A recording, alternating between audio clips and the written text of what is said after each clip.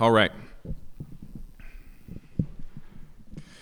There's something about this year, which I don't know about you, but I've started to call 2020 an overtime. Because it doesn't really feel like we've gotten to a new year. It's still just 2020 extended. But there's something about this year that has made the Christmas season, Advent, more significant. In fact, I was meeting with a group of pastors last Friday, and every single one of them is doing an Advent series. Every single one, which, that's a normal tool in the church toolbox. It's a normal thing that churches do, but it is consistent across the board. And so we also are going to spend the next 4 weeks thinking about the season that we were in the context of the capital S season, which is as a people who are waiting for Jesus. And that's sometimes very difficult to do because we tend to talk about Jesus in the past tense. And that past tense is essential. Jesus came. Jesus died. Jesus rose. All past tense, essential. But the Advent season is an opportunity to recognize that the work that Jesus began, he has not yet completed. It's a season of longing and anticipation. And so towards that end, we're going to do an Advent series, but it's a little bit different. What we're going to do is look at anticipatory, prophetic announcements of coming kids, boys who are about to be born, who will change the world. And we're going to see that they didn't fulfill. They didn't measure up. We're going to look at Noah, at Joseph, and at Solomon. And by the time we're done, we're going to recognize that all the people who put their trust in these amazing things that were said about these 3 men were still left waiting. And my hope is that as we do so, as we reflect on these almost messiahs, if you will, that it will help us to rejoice in the fact, again, that Jesus has come, but also recognize our need for him to finish what he has started. And so, with that in mind, this morning we're going to begin our series, Not Yet Christmas, and we're going to look this morning at the son of Adam. And to do so, I invite you to turn in your Bible to Genesis chapter 5. If you didn't bring a Bible this morning, there should be one right in front of you in the back of a pew you are welcome to use. Genesis is the first book in the Old Testament, and chapter 5 shouldn't be too difficult to find.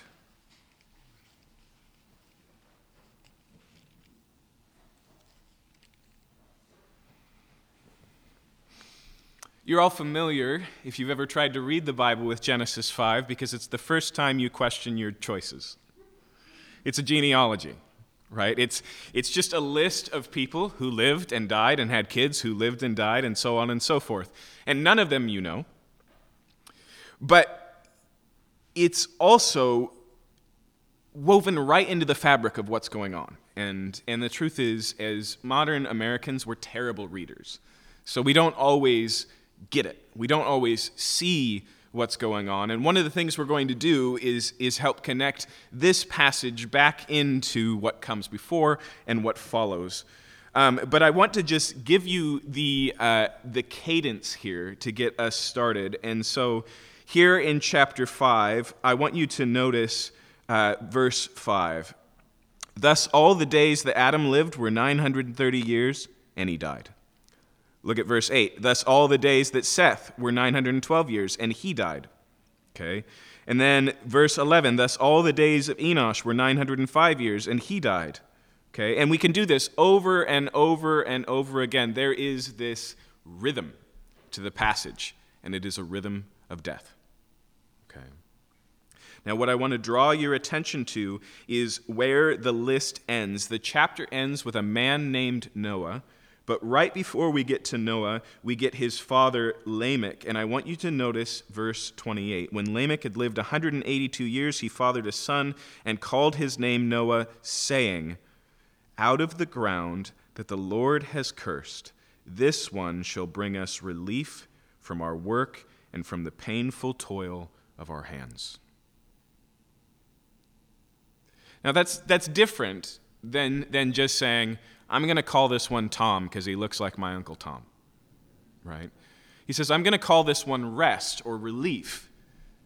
Because in this world we find ourselves, in the pain and the toil and the curse and the death, this one is going to bring us relief. It's prophetic.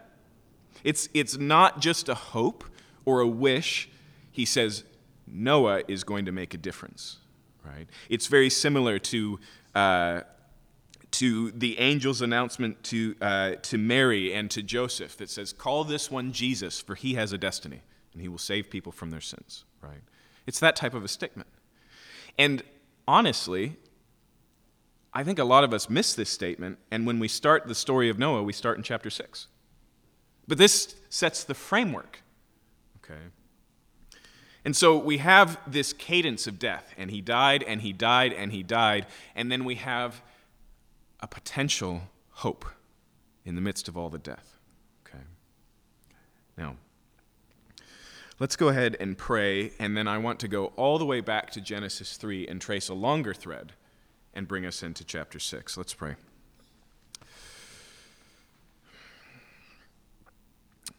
Lord, we have a very specific request here, especially those of us who believe in you.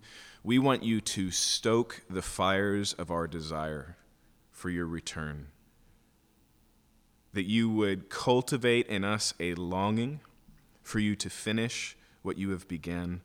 And we want to practice that, if you will, in our waiting for December 25th and our waiting for Christmas. We want the experience of Anna in the temple, who was waiting for the consolation of Israel. We want the experience of, O come, Emmanuel. We want to look forward, and we want to do that, both to celebrate and rejoice when Christmas has come and recognize that you have come, and also to reflect on the fact that you will come again. And so we pray that through your word, you would do just that, Lord. Enliven our hearts this morning. In Jesus' name we pray. Amen. Now, here's the thing. Some of you have Bibles that are filled with cross-references, right? Little pointers to other passages of Scripture. Maybe they're down in the foot, or maybe they're in the center column like mine. Maybe even some of you have a Thomas Chain Reference Bible, which means right alongside the text is a mass of verses other places. It's best to recognize that the Bible is hyperlinked, extensively so. And if the letters were just blue and you could click on them, it would just jump around. And that's not us trying to go, oh, this is the same topic here. That's actually baked into the fabric of what the Bible is. It's amazing how often it quotes itself, references itself, how often the authors of the New Testament say, this is what the prophet Joel talked about. For as Isaiah said, right, it's connected in this way. But that's also true of the books in and of themselves, just this book of Genesis. There are highlights, connective tissue, reminders that say, hey, this is about that. It's full of them. And this is one of those places because when Lamech speaks up and gives this word about the significance of Noah, he says that he is going to give us relief from our work and from the painful toil of our hands. That word there for painful toil is only used 3 times in the entire Old Testament, that Hebrew word. The other 2 are in Genesis chapter 3. Okay. And so what Lamech is saying is not just a generic statement, life is hard, Noah will make a difference. It's what happened in Genesis 3, Noah's going to do something about. I'll show you what I mean. Go back to Genesis chapter 3. So let me get you up to speed. God has created human beings and all of the world that they live in. He's given them a place to reside in the garden, a job to do to cultivate and protect it. And another voice, the voice of the serpent, comes and pitches them a different way of life, a life of independence and disobedience. And where we're picking up here is in the consequence of that, as God interrogates them, discovers what they've done, and tells them what his judgment is. And I want you to notice what he says here in verse 16. To the woman he said, I will surely multiply your pain in childbearing. In pain you shall bring forth children. Your desire shall be for your husband, and he shall rule over you. Verse 17, and Adam said, because you've listened to the voice of your wife and have eaten of the tree which I commanded you not to eat of it, cursed is the ground because of you, and what? In pain you shall eat of it all the days of your life. Okay, now, babies, not new. Babies were the plan already, but now it's babies in pain. Working the ground, not new. They were going to work the ground. They were going to cultivate the garden. They were going to take the boundaries of Eden and ever expand it until the whole world was filled. That was the job, but now it's a toil. Now it's in pain. Okay. And notice also that word curse. We saw that as well in Lamech's announcement. The ground will be cursed. And so the pain comes from the fact, I like the word futility, right? From the fact that there's a futility now where things don't always happen as they should, where storms and locusts and things interfere, where life is hard specifically because of sin. And notice as he continues here, he says, in pain you shall eat of it all the days of your life. Verse 18, thorns and thistles it shall bring forth for you, and you shall eat of the plants of your field. By the sweat of your face you shall eat your bread, till you return to the ground. For out of it you were taken, for you are dust, and to dust you shall return. Now that is new. Death is new. And Adam and Eve knew that up front. Do not eat of the tree, for the day you eat of it, you shall surely die. Okay? So what we have now is pain, curse, death, toil, and then we have this pre-existing condition, sin. Okay? And they're all bound together. And what you discover as you keep reading in Genesis is this is not an isolated incident without consequence. In fact, you discover that this isn't just a decision that Adam and Eve made that changed their destiny, but one that changed ours. Which is why what happens next? Adam and Eve have babies, presumably in pain, right? They have two children, Cain and Abel. And Cain and Abel go about their life until Cain, out of jealousy and frustration of his brother Abel and the fact that God receives his sacrifice, murders his own brother. Okay. The problem's just gotten bigger. God says, you will die because of sin. That's now a part of it. And their son kills his brother. He says to Abel, you will die, and does it with his own hand. And so now we have the introduction of violence, human-on-human destruction. And so notice here, God again speaks, and it's very similar to what happens with Adam and Eve. In the garden, God comes and says, what have you done? And he has this little back and forth, and then he talks about consequence. The same thing happens with Cain. And so the Lord said, verse 10, what have you done? The voice of your brother's blood is crying to me from the ground, and now you are cursed from the ground, which has opened its mouth to receive your brother's blood from your hand.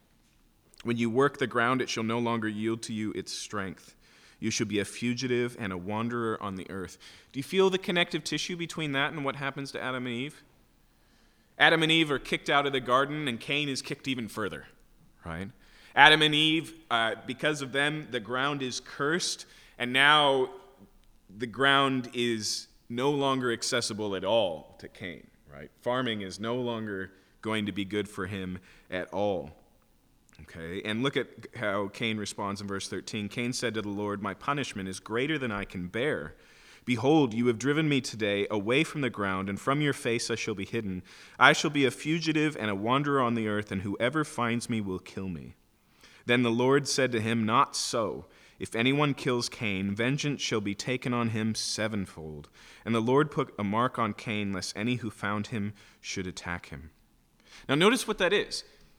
It's a limitation on human violence, right? Cain goes, I'm a killer. Somebody else can be a killer too, and when they hear what I've done, they're going to take my life. And God says, no, I'm going to protect you. Okay. But the story doesn't end with Cain.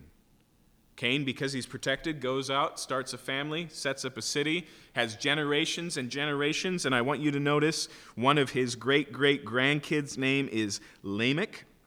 And look at what happens in verse 23. Okay? Lamech said to his wives, Ada and Zillah, hear my voice, you wives of Lamech. Listen to what I say. I have killed a man for wounding me, a young man for striking me. Okay? Again, there's murder in the bloodline, right? Again, what happened with Cain is not a one-time happenstance, but it seems to be continuing. And Lamech recognizes that himself. And he said, just as Cain has done, so also I. But listen to the attitude here. What does he say? He says, verse 24, if Cain's revenge is sevenfold, then Lamech's is 77-fold. Now, who's missing from Lamech here? God's not present at all. And the vengeance that Lamech is talking about is not, but God will protect me. It's, you want to mess with me? I'll do to you just like I did to that young man. Right? It's growing. The problem's getting greater. And so by the time we get to chapter 5 and we read, and he died, and he died, and he died, we're seeing the spread of sin and its consequences gone global. What I'm suggesting to you is, although we talk about Genesis chapter 3 being the fall, it's a free fall. And we don't hit the bottom in chapter 3. Things get worse. And so it's then that we open up chapter 6 and we get God's assessment of where things are at. And I want you to notice what he says in verse 5 of chapter 6. The Lord saw that the wickedness of man was great in the earth. It's gone viral. And then notice how he describes it.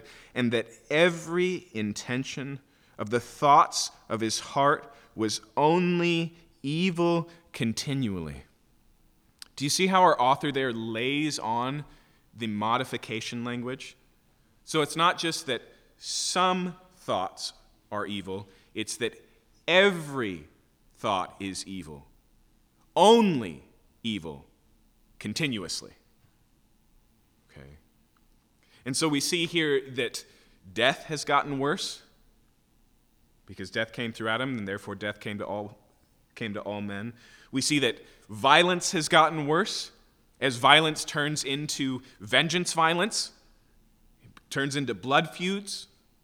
We see that sin has gotten worse. And here it gets not just into every person, but deeply rooted in. Okay. In verse 6, and the Lord was sorry that he made man on the earth, and it grieved him to his heart. That word grieved is surprising for a lot of reasons. But let me add one this morning. It comes from the same root word as that word we've been looking at for pain. And that's powerful. It means God recognizes in his pronouncement, because of Adam and Eve's choices, that they will now live a life of pain. But now the pain has gotten so great, it's gotten into God's heart too.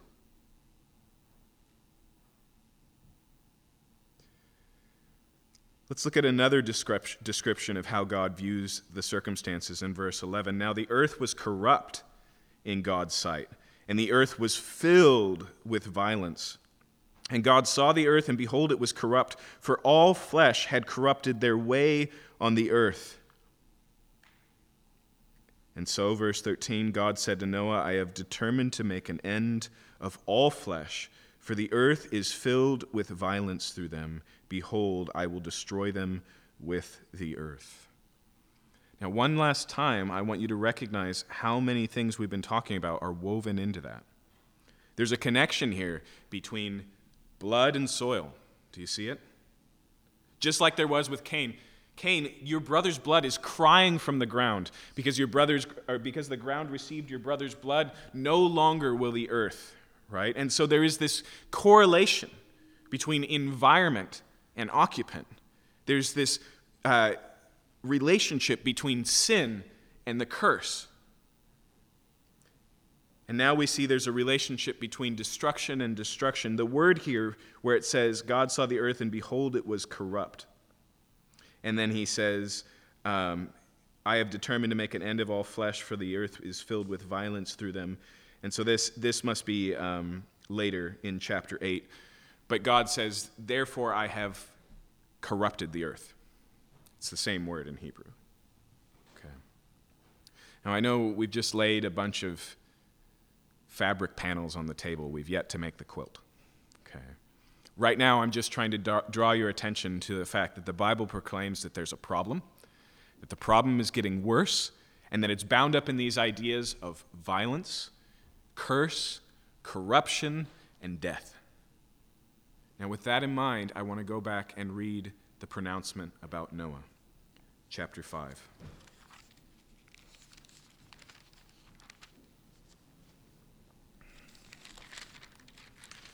Again, look with me at verse 28. When Lamech had lived 182 years, he fathered a son, and he called his name Noah, meaning rest, saying, out of the ground that the Lord has cursed, this one shall bring us relief from our work and from the painful toil of our hands. Now here's the question. In what way did Noah bring relief? I'm going to assume this morning that without reading through the next 3 chapters, you know the general outlines of the story. The world is corrupt and filled with violence, and God is going to destroy it, but Noah and his family find grace in the eyes of the Lord. And God says, Noah, I'm going to send a flood, but before I do, you and your family are to build a boat.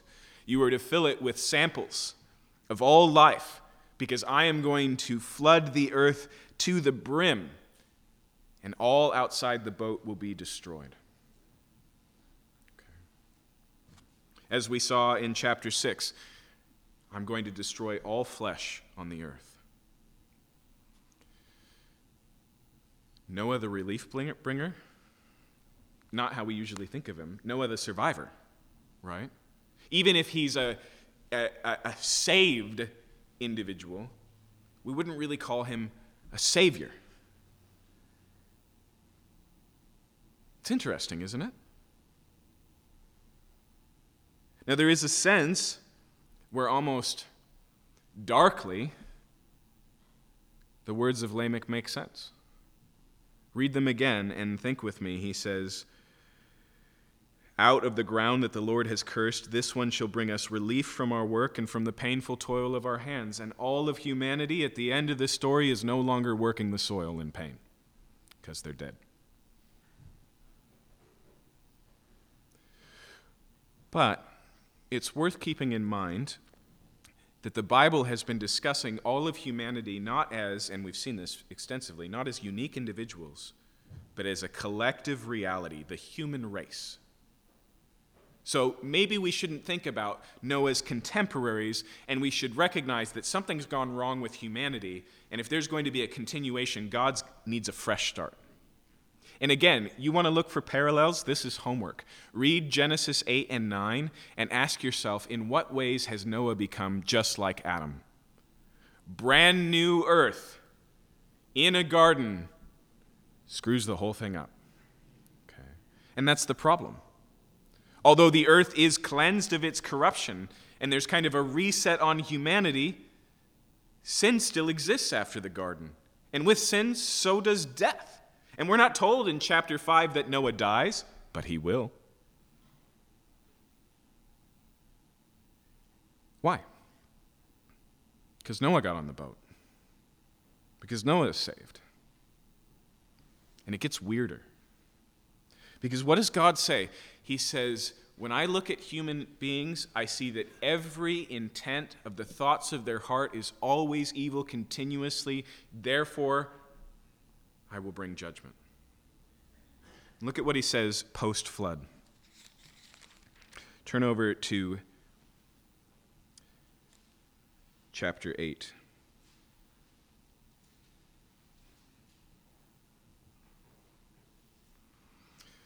So the water subsides. God calls Noah out of the boat. The first thing Noah does is he builds an altar and offers a sacrifice in gratitude that he's still alive. In verse 21, when the Lord smelled the pleasing aroma, the Lord said in his heart, I will never again curse the ground because of man, for the intention of man's heart is evil from his youth. You know what he says there? He says the same thing with a different outcome. First, he says, I'm going to destroy the ground because of the evil intentions of man's heart. And here he says, I'm never going to do it again because of the evil intentions of man's heart. Isn't that weird? And you can say, is that just because Noah offered a sacrifice? No. No, it's because this is the plan. Noah is the plan, but it's only a phase in the plan. It's because Noah is at best a shadow of what needs to happen. In other words, I would suggest to you that Jesus is the true and greater Noah. And that he will give us relief from the curse of Lamech. There's hints of it in Noah's life. There's some evidences of it. At the very least, humanity continues, and with it the work of God.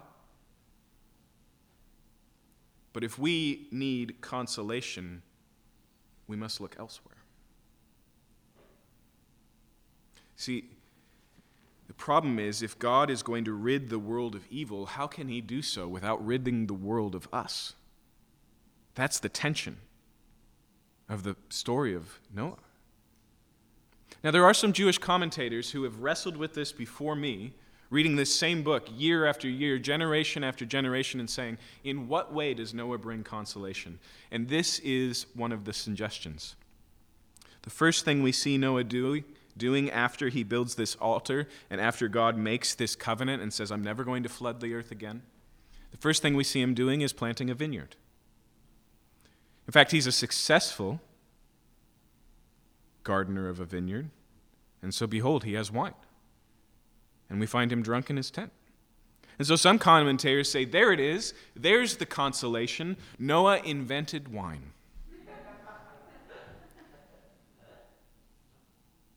And I just think that's miserable. And here's why.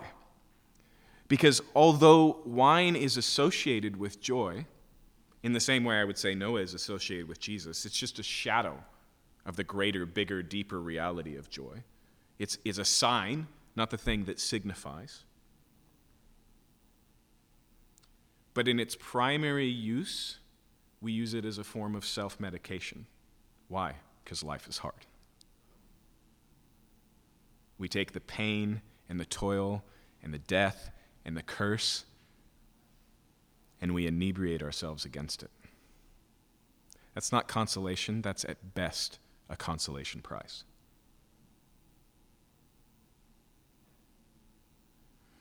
Forgive me for quoting modern theologians of our popular culture, but you may remember the song a few years ago that asked this profound question: turn down for what? And if you're not familiar with the expression, it means, why be sober? There's truth there. There's reality there. Even the author of Ecclesiastes, who tries to understand the world as separate from the reality of God, under the sun, what is his final conclusion? This is my final conclusion. Enjoy your life where you can find it. And that's as far as he can get.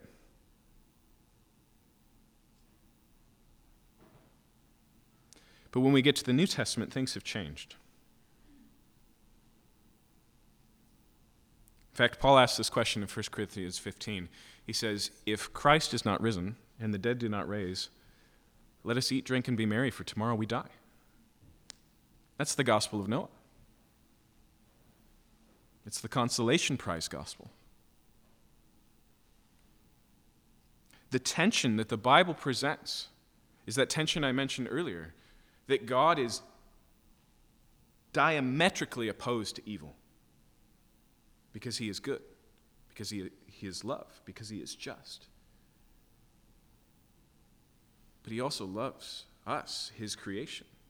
And so how can he destroy evil, rid the world of evil without ridding the world of us? That is the tension.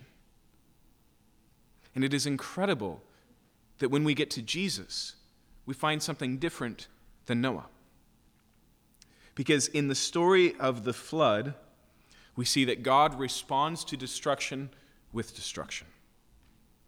And I want to reiterate again, that's good. It's right for him to do so. It's justice. It's preventative. And we see that he responds to sin with judgment. And we see here that the way that he goes about dealing with the curse is by stopping the things that bring curse.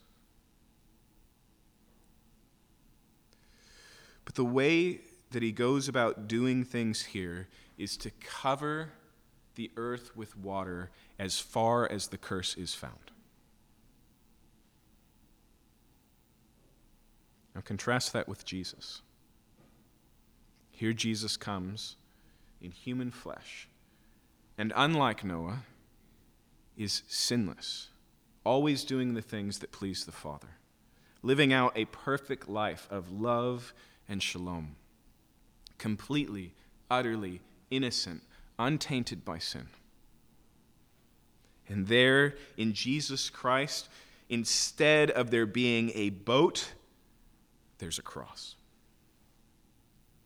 And instead of God's response to the destructive nature of man, by destroying mankind, we see that Jesus absorbs that in himself.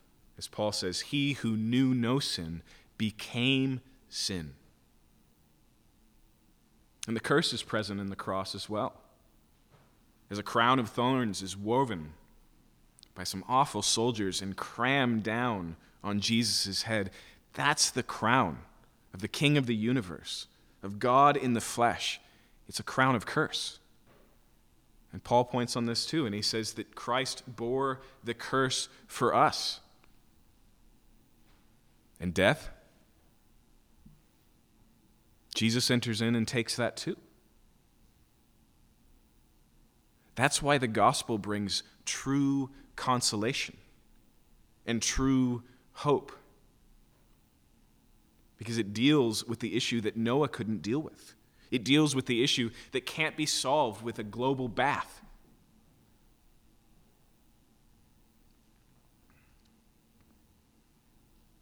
As I said, with Noah, God deals with the curse by covering the earth with water as far as the curse is found. But that verse that's unfamiliar to us, that was unfamiliar to Andy this morning from Joy to the World, listen to what it says. And I want you again to hear it in the language of Genesis, hear it in the language of the promise of Lamech. No more let sins and sorrows grow, nor thorns infest the ground. He comes to make his blessings flow as far as the curse is found. That's the gospel message. It's not just a private salvation or a ticket to heaven. It's a reversal, a restoration of God's intentions to the world as it should be, and it all flows through Jesus, not Noah. Because in Noah, at best, we get a fresh start. At Noah, at best, we get a clean earth.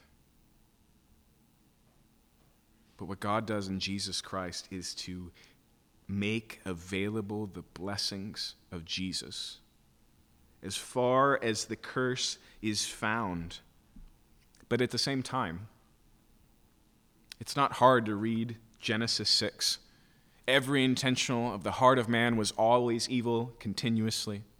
The earth was filled with corruption and violence, and have it feel incredibly contemporary. Just one 24-hour period last week in the city of Seattle, there were 6 shootings. One of them at Garfield High School. In fact, gun violence is on a massive rise. And we've had more what we classify as mass shootings this year than any year since 1999. And I could do the same thing with corruption, couldn't I? And I can definitely do the same thing with death. See, this is the thing. God has provided everything we need to set the world right in Jesus Christ. And he will do. But we live in a world of tension. We live in a world of waiting. We live in a world of longing. We say, like those in the book of Revelation, "How long, O Lord?" The ancient church used to say, "Maranatha, come, Lord. Come, Lord Jesus." And the reason is because the new heavens and the new earth that we get in Noah is just the old heavens and the old earth. And the problem persists. That the new heavens and the new earth that we get in Christ is fully, completely renewed.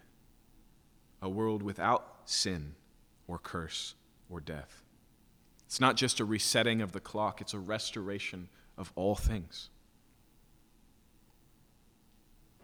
And so as we move towards Christmas, take the contradiction of our times, all the beautiful lights and the joy and the cookies and the fudge, alongside whatever hits the front page of the paper, alongside the reality of things like massive earthquakes or floods or tsunamis, alongside the tensions and the longings and the pain in our bones and the pain in our heart, and look for the consolation of Israel in Jesus Christ, who did what Noah couldn't do by doing what Noah never did. Taking all of that judgment, all of that pain, all of that death, all of that sin in himself.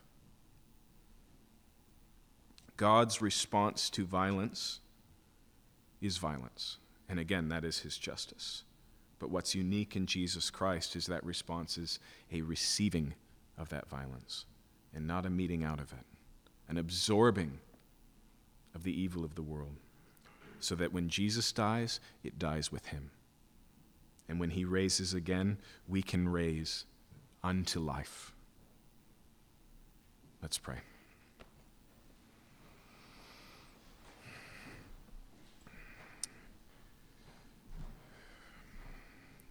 Lord, definitively we've discovered this morning joy to the world.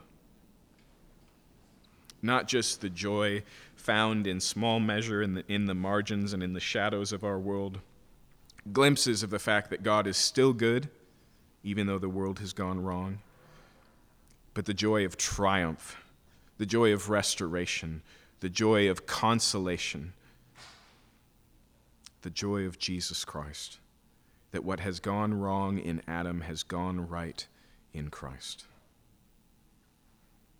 And Jesus, we look to you this morning as the true son of Adam, the one who was promised right in the midst of the judgment of Genesis 3, the one whose heel would be bit by the serpent, but simultaneously that act would crush the serpent's head, the one who would taste death for all man so that we might know life.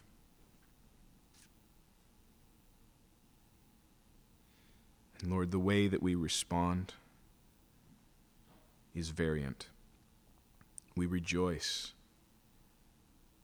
and we wait for the fulfillment, and we reflect what is coming by being a blessing in the midst of this fallen world. And we pray that you would come. It's 20 days till Christmas. I pray, Lord, that you would help us to take that same anticipation, scratching days off the calendar, all of the excitement of the fulfillment of Christmas morning, and you would help us use it to long for your coming, to long for your presence, to long for the one who, better than Noah, didn't build a boat, but climbed upon a cross and died for our sins and bore the curse and experienced death so that we might be brought back into the presence of God, so that what's gone wrong in our hearts may be set right, so that our world could be cleansed and filled with a people who know and love God, who are forgiven of their sins and no longer sinners. We just thank you this morning. We pray this in Jesus' name. Amen. Let's worship together.